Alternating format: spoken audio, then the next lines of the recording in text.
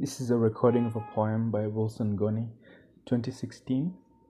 The poem is titled When They Both Cry. How many words are exchanged in that silence? How do you shout mottos in silence? If their speech can return, they will not speak above whispers. Carbon date their tears. How many blades of grass were lost trying to build a good nest? Trust is not a survival skill. Dead tears still limp down their faces. Their limbic systems now require vitamins. Their love needs a wheelchair. If you choose to see, you will notice the real, not the ideal. Carbon date their tears. Everyday tears flow, taking a few precious morsels with them. His crimes are offered to him as a present. Big twigs breaking his heart. Trials of manhood. He turned bold in one day. Clumsy, his testicles have lost the concept of love making, but he loved her all the same. Had trials of femininity before him. How many men did she undress her immaculate undergarments? Mercury. How many men did she share the sweat of her buttocks on the same toilet seat?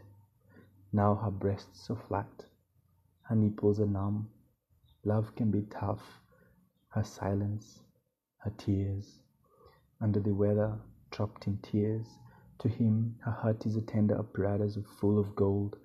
He will bubble wrap her coffin when it's lowered into the open ovens of the earth. He will suck at her placenta if breasts are not there. Circumspect, the world is a pretender. The foolishness of beauty.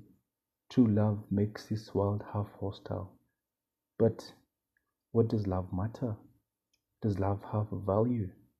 Is it just a game we play to enjoy another person's private space and time? Carbon date their tears. They were both friendly strangers in the world they did not help create. Her smile affected him and the world. He came and cleared the mysteries of her panties long time ago. He knew how to count up to 2. She was intrigued by the curls of his beard. They looked at a star and wondered what was beyond it, instead of rather behold and enjoy the joyously dancing trickle of its flicker, searching for mistakes in each other with one goal in mind, to fight. It was all in the nexus of time, youth, and old age. Carbon date their tears. They huddle about the fire of their own tears to hold back the cold.